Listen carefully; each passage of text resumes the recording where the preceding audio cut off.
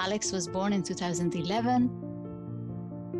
At the age of 6, we were told that Alex has a muscle disease called Duchenne muscular dystrophy. Then there is no cure, life expectancy is short, and there's nothing we can do. Please, not this disease. Please, not my child. Please, not this situation.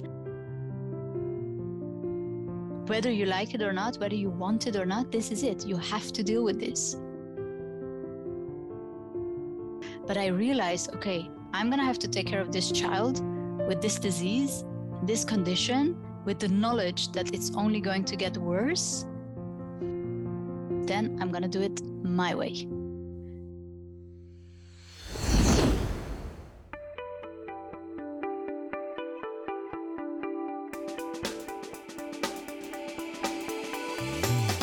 Hi and welcome to Let's Listen with Kieran McBreen. My name's Andrew Ward and I'm here with Kieran tonight. Hi Kieran, how are you today? I'm great, Andrew, thank you. Kieran, we say this every time on this show, don't we? Every week we say this, but this is just another mind-blowing story of what is going on in people's personal lives. Yes, this particular story, Andrew, was heartbreaking. It was something that a parent never wants to go through, never wants to feel. And inevitably, Lousin tells us her story of her challenges with her son, Alex. It really is heartbreaking and every parent's worst nightmare, but the way her approach and her whole family's approach it is really amazing, isn't it? Her approach was so admirable, the way she shifted her mindset to, using this as an opportunity to live life to the max, to live life today, to be fully present today. And her commitment to Alex and dedication to her family was just amazing. What really stood out to me, Andrew, was her commitment to herself. Definitely. And I loved to hear her talk about that, to hear Lousin comment on what she's doing for her. Because in order for her to put herself in a strong position, she needs to look after herself. She needs to fill her bucket. And by doing that, she can then help and support and serve Alex the best she can. Well, let's get straight into this really powerful story. This is Lousin. Lousin, thank you so much for coming with us tonight. You're welcome. Happy to be here. Lousin, I've had a look at your LinkedIn profile. And it's pretty impressive. It says professional negotiator. I cannot start this podcast without you telling us, what does a professional negotiator do? Yeah, well, it's a real job. And people often think about professional negotiators, about the Hollywood movies and this man coming in and solving all types of hostage negotiations. And although there are professional negotiators who work for the special forces, there are actually also professional negotiators who work for businesses, for companies. So that's what I do. Companies hire me in to help them with their difficult negotiations. So that can be either behind the scene or negotiate on their behalf, or train the teams to negotiate better. Wonderful. Sounds really exciting. It is. So Lousin, tell us, what message do you want to give to our listeners tonight? Tonight, I'm very happy to be invited by you to share a story, the biggest adversity that I am facing in life, and how through my negotiation skills, I'm going through that. So tell us, Lousin, about your story. Give us an in-depth chat about what you're currently going through. My career started in finance, so very analytical, very rational. I was working on trading floors of some investment banks in Europe. And then I moved to the stock exchange. So it was extremely high pressure, but also very rational. And then everything changed when I became a mother. My son Alex was born in 2011, and I slowly noticed that in order to be a good mom, you couldn't rely only on your analytical skills. There was so much more involved in the emotional intelligence world. So I started developing that. Obviously, when you become a parent, your heart opens to a new kind of a love, right? That we didn't even know we could feel. So everything was going relatively well. And then at the age of 6, the big bomb fell, where we were told that Alex has a progressive disease, a muscle disease called Duchenne muscular dystrophy, which literally breaks down his muscles. Then there is no cure. Life expectancy is short, and there's nothing we can do. So obviously, I mean, you're a parent, you can imagine if when that happens, it's just your world, it's just finished, right? You think, okay, this is it, this is the end. And that is literally what I thought. I could not imagine that after that, there would be a day where I would be happy again, where I would be able to smile again, where life would just continue again. Because after news like that, hearing that you're going to lose your child and there is no cure and there's nothing you can do, it's just, for me, it was the most devastating news that I've ever heard. And as a certified professional negotiator, I tried to negotiate with life. I tried to negotiate with God. I tried to negotiate a solution like, please, not this disease. Please, not my child. Please, not this situation. And although I put everything on the table, I couldn't negotiate myself out of this. And that's when I realized if certain things happen in your life that you can't negotiate, that you can't change, then what is it that you then can do? And that's when I learned that, okay, there's nothing I can do about the disease, but what I can do is how I'm going to live with that so that he still has a mom that is smiling and happy so that his life can still be good.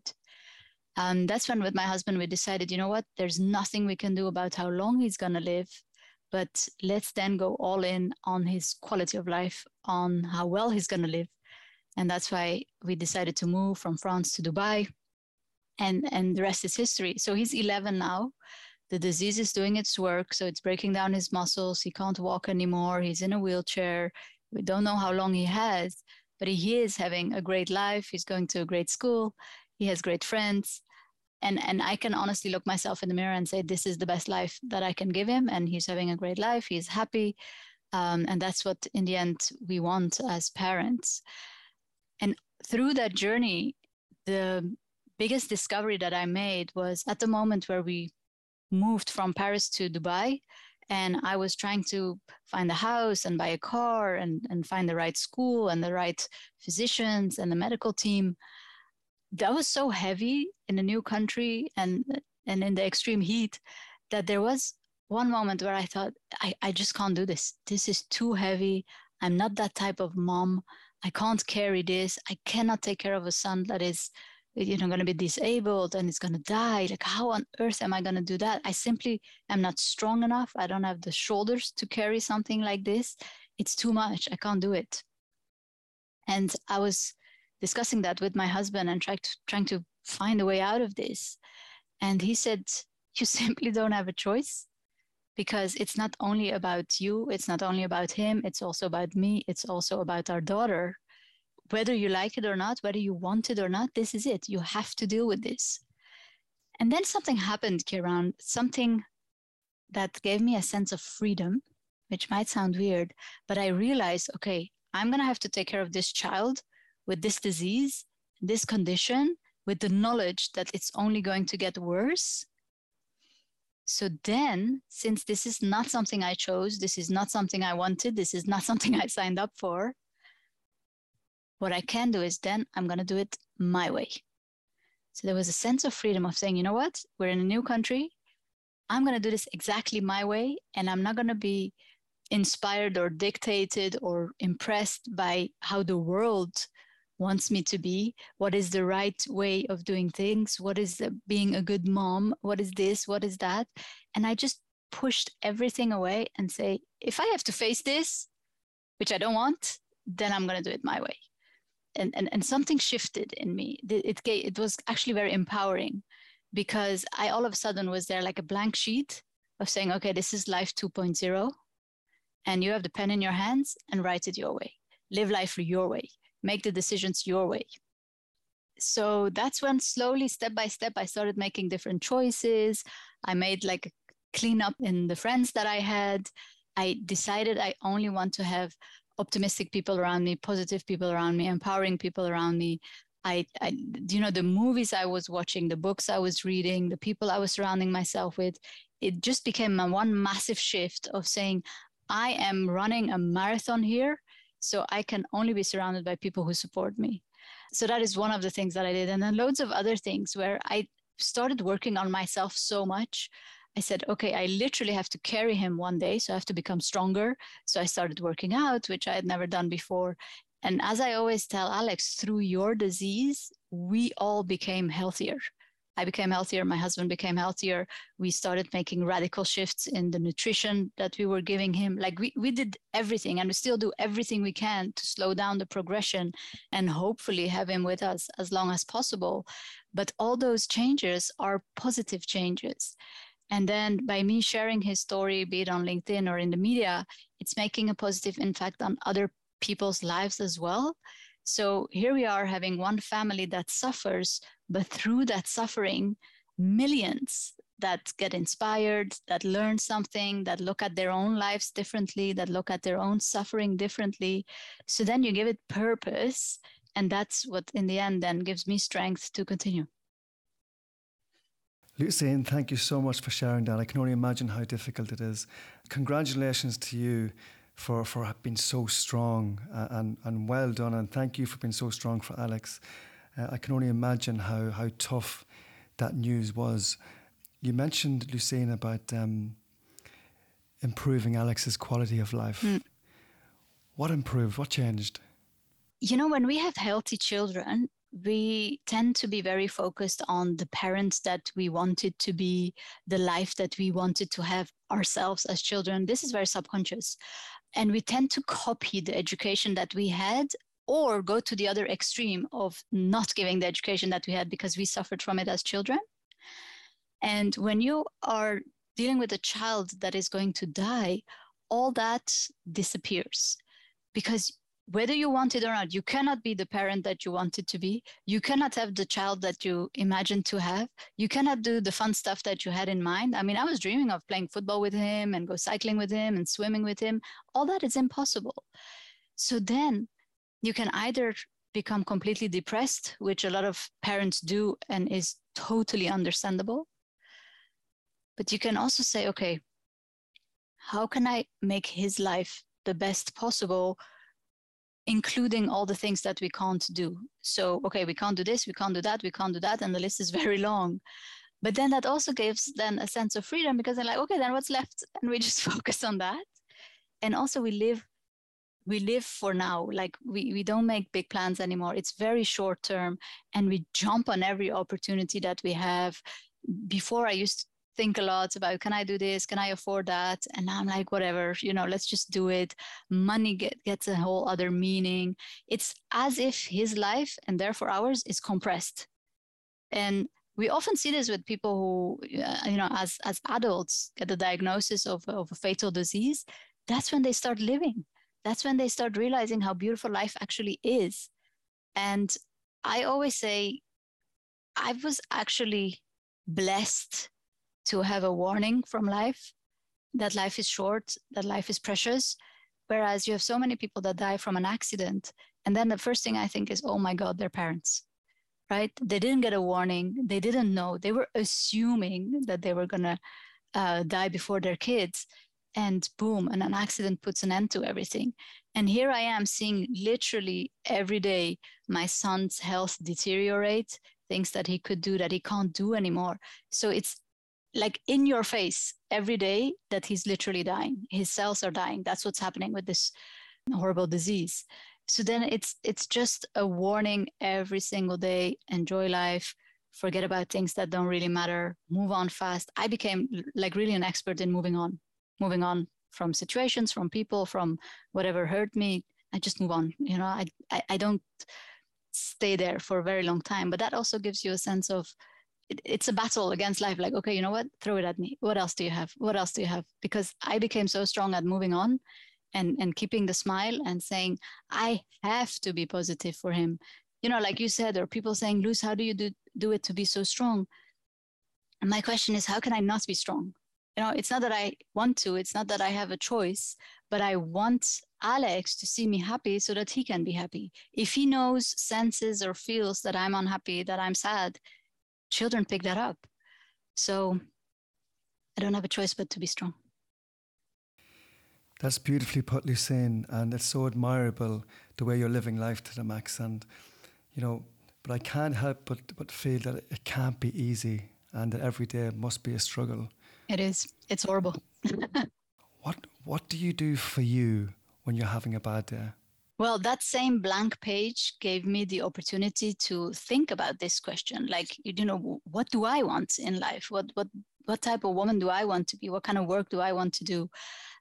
And having the courage to actually do it. So becoming a professional negotiator was something that, I wanted for years, and I had the degrees and I had the certificate, but it was in Dubai that I launched the activity. It was in Dubai that I partnered up with professional negotiators who had trained me years before, and we decided to work together. And then slowly I started sharing Alex's story in the beginning on LinkedIn, and then companies started booking me to speak about this, to motivate their teams. And I was like, yeah, why not? Let's try. And the first time I was extremely nervous when I shared Alex's story. And plus, it was like triple reason to be nervous. First, I was sharing Alex's story for the first time outside of personal setting. Second, it was one of my best friend's company. So I was like, oh my God, I have to perform for him. And three, there were 900 people online. So the pressure was high. But Kiran, it was amazing. I prepared for like a week and I wrote a speech and I changed it. Whereas normally I don't prepare that much. I just go with the flow. But this one was so special that I prepared. And then the talk happened. And it was truly amazing. The feedback was amazing. The way I felt was amazing. And I felt like this big hand behind me, like I was being pushed, like, go do this. This is what you're meant to do. I remember it was in an evening because it was in Europe. So it was evening here. And after that, I just couldn't sleep. I was so full of energy and excitement. I felt like I'm on a mission. I'm doing something that I'm supposed to do.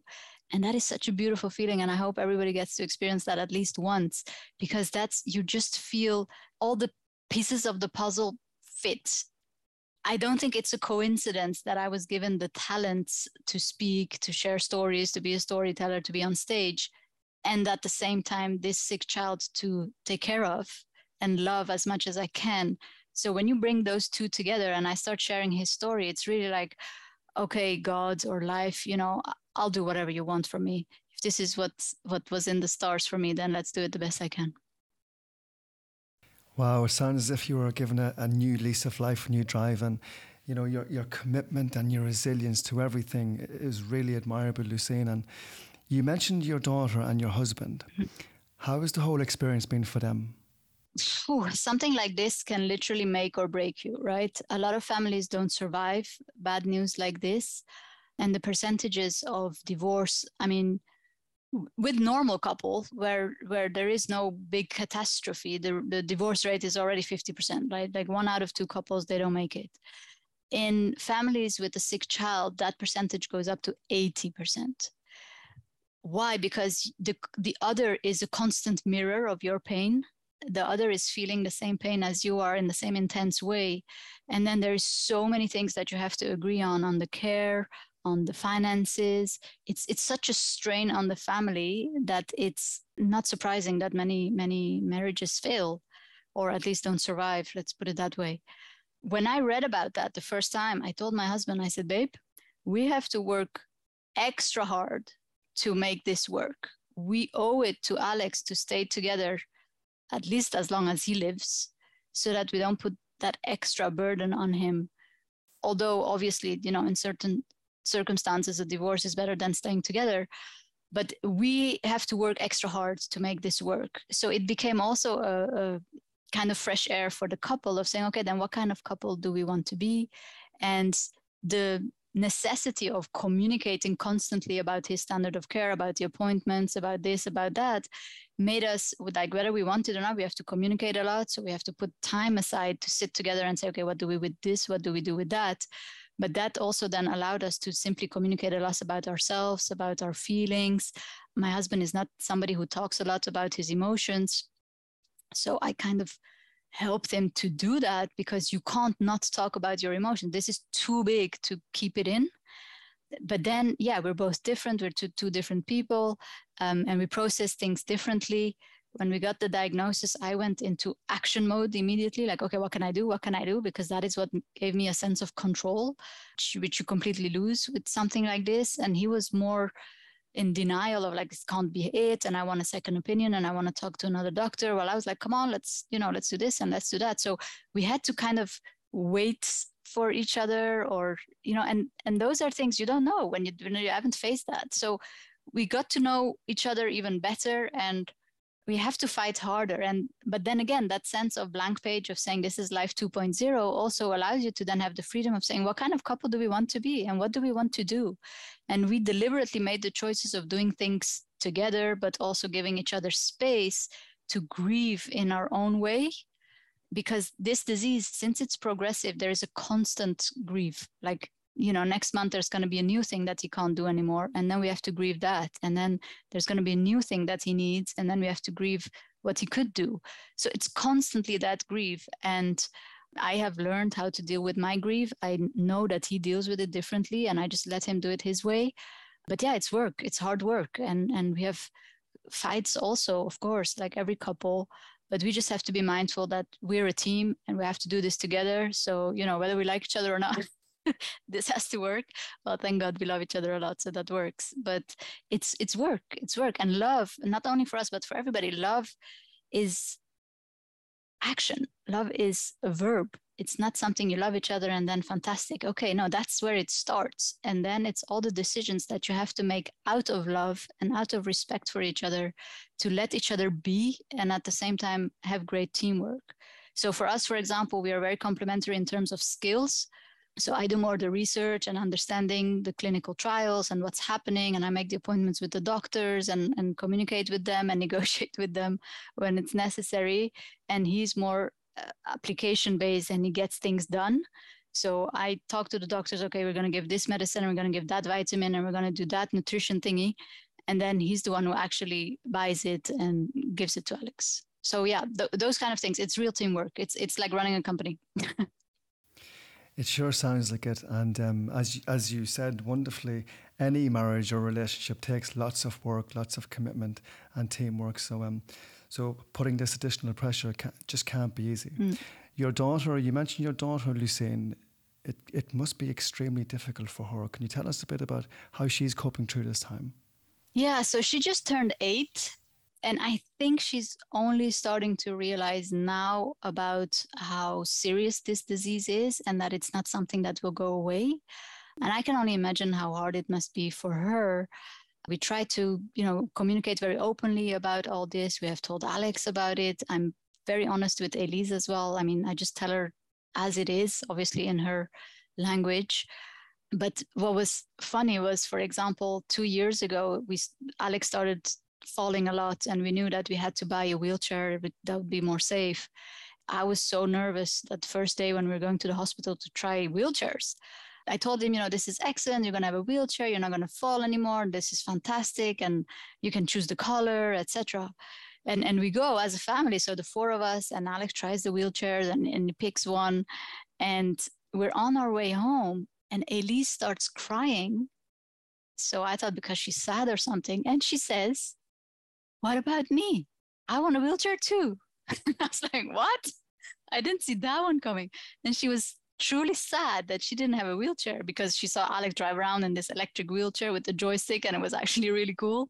So she made a drama in that moment. I was like, I did not see this one coming. I am not prepared for this. I don't have energy for this. So we went to a store with a toy store and I said, let's find the Barbie in a wheelchair. Let's find a toy in a wheelchair. And then you get your wheelchair in a toy version. And then he gets his real one. She was like, honestly upset. Like, why does he get a wheelchair and I don't? And it's the same when he was a bit younger and he could never really go up the stairs very well. So we used to help him up. And then she would look at us like, yeah, now carry me up. Why do you carry him up and I have to walk? So there was a lot of things that she was not understanding why he was different. That created some annoying and sometimes funny stories in the house. Yeah, and it's a credit to her, and it's a credit to you and your husband for keeping everybody together and and making your daughter Elise involved, because I'd imagine Alex gets lots of the attention, lots of the time, and it's very important that we don't forget Elise, and that, you know, and she's right, you know, when my daughter gets something, my son wants something, and vice versa. So it makes complete sense. Exactly, you know? right. For them, it makes sense. It's just for me, like, what do you want to do with the wheelchair? That's it. Lousin, you mentioned Alex's that he was deteriorating. Just for our listeners, where is he today? What's his physical state at today? He got diagnosed when he was 6. At age 6, he could do everything. He could walk, he could run, he could go up the stairs, although he was going like one step at a time, which we found a bit weird, but then we understood. But then slowly, like literally one day he wakes up and he can't walk up the stairs anymore. He can still go down, but he can't go up anymore. And then one day he falls and he can't get back up anymore. So that's when I had to tell him, I'm sorry, honey, you can't go outside and play alone anymore. And then somebody has to be constantly with you, because when you fall, you can't get up anymore. Whereas the day before, he still went alone and play football with his friends, you know? So it's this disease, it's not like linear. It's like all of a sudden, boom, something else that doesn't work anymore. Until the day came where he couldn't walk anymore. And then last November, the day where he couldn't stand anymore. He asked me to lift him up so that he could go to the washroom. I lifted him up and he just couldn't stand. So that was it. So it's a constant new way, adaptation. You know, if there's one thing I learned, it's agility, and quickly what I taught you, move on and grieve properly and then just move on, knowing that the next phase of grief is waiting for me anyway. So I don't even have the luxury to take the time to grieve because I have to live in between moments of grief. He is right now 11. He can't walk anymore. He can't stand anymore. He's in a full-time wheelchair, but he can still use his arms. I noticed lately that he has difficulties even lifting his glass to his mouth. So we bought very light glasses. So yeah, we're trying to keep him independent as long as possible, allow him to do stuff as long as possible, allow him to live his passion, which is football, everything surrounding football, until the next phase. The next phase will be that he can't lift his arms anymore. You know, then we have to help him get dressed, which is already a bit the case. But then the worst part is that he's not going to have the strength even to breathe anymore. So he's going to need respiratory aid at night to get the oxygen. And one day, even by day, by having a mask or a tube. And then the final stage is when his heart gives up and says, I've had it. And then when the heart gives up, then obviously that's where he leaves us. Thank you, Lousin, for giving us that picture of how it is. Lousin, for any listeners out there who's going through similar challenges, what would you like to say to them? The number one thing that made a difference in my life 2.0, when facing this adversity, is when I started to talk differently to myself. When I started improving the relationships that I had with myself and allowing myself to make the mistakes, because we all make many mistakes, and specifically when we're going through adversity. So learn to forgive myself quickly, focus on what goes well, decide what kind of life I want despite this adversity. It's such an internal job because life takes something away from you. So you have the right to grieve. You have the right to see it as a loss. Even if it's not losing a person, it's still a loss of the life you had in mind. So whenever you're faced with adversity, I would say the number one thing, look at the person in the mirror and become friends with him or her, and sit down and have a peace negotiation with yourself, because the big heavy luggage that you're carrying with you is not going to help you going forward. So we need to make that as light as possible. So grow through, therapy or coaching or whatever you need to have the guidance to become better friends with yourself and have a better relationship with yourself. Because when that happens, that becomes the standard of how you allow other people to treat you. And I promise you, you will attract better people who treat you better, who support you. And because the error we often make is think that we're alone or that this is unique. There are literally hundreds of millions of parents having a sick child. There are hundreds of millions of people who go through any adversity that you go through or that you will be faced with. So you're not alone. It's not unique, but you can create an environment where you feel supported instead of alone, because pain shared is obviously easier to carry than having to carry it alone. So yeah, different messages, I guess, but have peace negotiations with yourself and don't think you have to do it alone, because you don't have to. Very well put, Lucina. And I always say this to people I work with about the words being selfish. You know, I encourage it. Yeah. It doesn't have to be a negative thing. Mm. You know, we have to put ourselves first. I actually said to my wife this morning about taking a break. You know, if we put ourselves first, if we get ourselves in a good place, then we can serve and help other people. But if we're not feeding ourselves, then we're no good to anybody else. Absolutely. Yeah, exactly. And it's not selfish. It's selfish to want to be there for everybody else and then losing yourself in the story and then working yourself until a burnout and a depression and then not being able to help anybody else. Who are you serving then? You know, I have to be so strong for Alex that I have to train myself mentally, physically, emotionally. And I take a lot of time for that. I mean, I have a personal trainer at the gym. I have a business coach. I spend money on becoming better day by day. And I have these monthly challenges with myself. And now I'm trying to go to bed early. All those things, anything I can do to become better so that I have the strength to deal with this, because it's heavy, it's hard. And there are so many days where I'm like, I can't do this anymore. Like, I just can't handle it anymore. It's too painful. It's too hard. It's too heavy. But then another thing that can also help is, you know, we tend to compare to other people who have it better, who have it easier. But what about just 1 minute comparing to people who have it worse? You know, it doesn't make your life any easier. But me knowing that there are parents out there who have 2 children with this disease, who have 3 children with this disease, who are still, you know, doing it and doing the best they can. I'm like, okay, I only have 1. I have a healthy child. I owe it to them to be as strong as I can. And being strong also sometimes means going to my room and crying for 2 hours and saying, Mommy is not available. Like, leave me alone. That is part of strength, because that is part of giving me what I need. If that in that moment, that is rest, and that is rest. If that means crying my lungs out, that's crying my lungs out. And there's no more judgment. You know, I just go with the flow of, okay, what do I need? Take care of that need. And then what does the whole house need? And take care of them. Really well put, Lucina, and a wonderful perspective. So for you, what is next for you? Well, I love my job, so I hope that I'm going to grow in that. I hope that it will come more together, where I share Alex's story and negotiation skills and how those come together and how we can face adversity through negotiation skills. I hope one day I'm going to write a book. I hope one day I'm going to give a TED Talk. I have loads of ambitions. Sounds fantastic. And for our listeners, Lucine, where can they find you? Only on LinkedIn. I don't have a website. I'm not on Instagram, just LinkedIn, but I'm quite active there, so should be able to reach out there. Very good. And we can put that on the details for the show notes. Lucine, thank you so much for coming on tonight to tell your story. I really appreciate how difficult it is for you. And thank you to you, your husband, Elise, and Alex, for sharing you with us tonight. You're welcome. Thank you for having this podcast and allowing people to share their stories. It's wonderful. It's a pleasure. Take care. So that was Lousin, Kieran. Just mind-blowing, that story, isn't it? Yes, Andrew. For me, that was the hardest podcast we've done, because at times I was thinking, what do I say next? Definitely. You know, what can you say to somebody who's looking you in the eye and saying inevitably his heart will stop? It was just heartbreaking and difficult, and it's a difficult listen. I appreciate that. And what I want our listeners, Andrew, to get from this is Lucine's strength.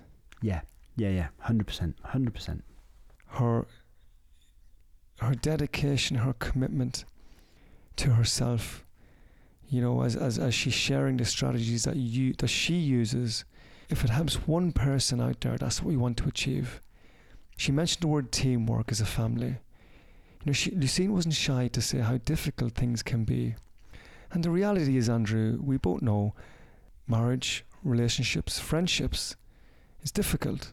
And we all need to contribute. We all need to talk. We all need to listen to each other.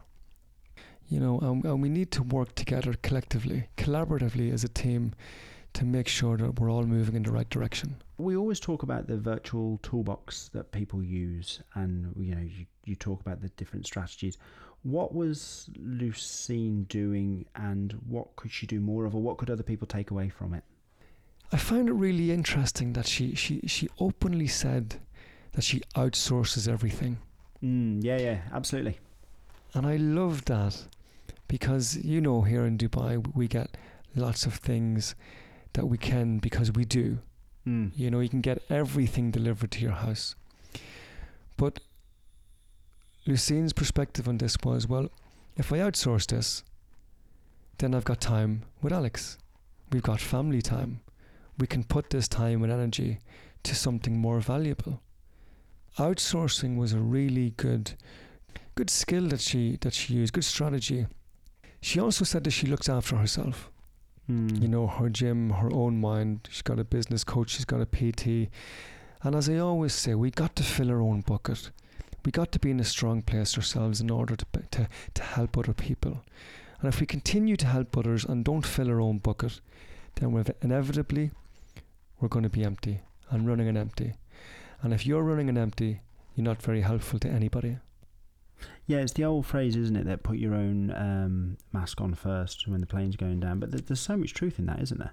Absolutely, you know, and every coach out there uses that one, but the reality is it's true, you know. And if you can't, I used the word selfish, and I always use this example because I encourage people to be selfish. I encourage my own wife to be selfish. Take a break, go to the gym, go and have a coffee on your own. Obviously the word selfish sounds very negative, but it doesn't have to be negative. It's just simply putting yourself first. Get yourself in a good place. Look after number one, and then you can look after number 2, 3 and 4. Yeah, you're not much good to anybody if you're already on the floor yourself, are you? Again, another fascinating listen with Lucine. Now, Lucine did talk about how she outsources things, and one of the things that you've outsourced is the sale of your book. How is it going? It's going great, Andrew. Thanks so much for asking. It's been a journey, as you know. It's just wonderful when you see people buying it and people talking about it and people posting it on social media. Look, it's there to help people. It's there for teenagers, for parents to connect on what real life as a teenager is.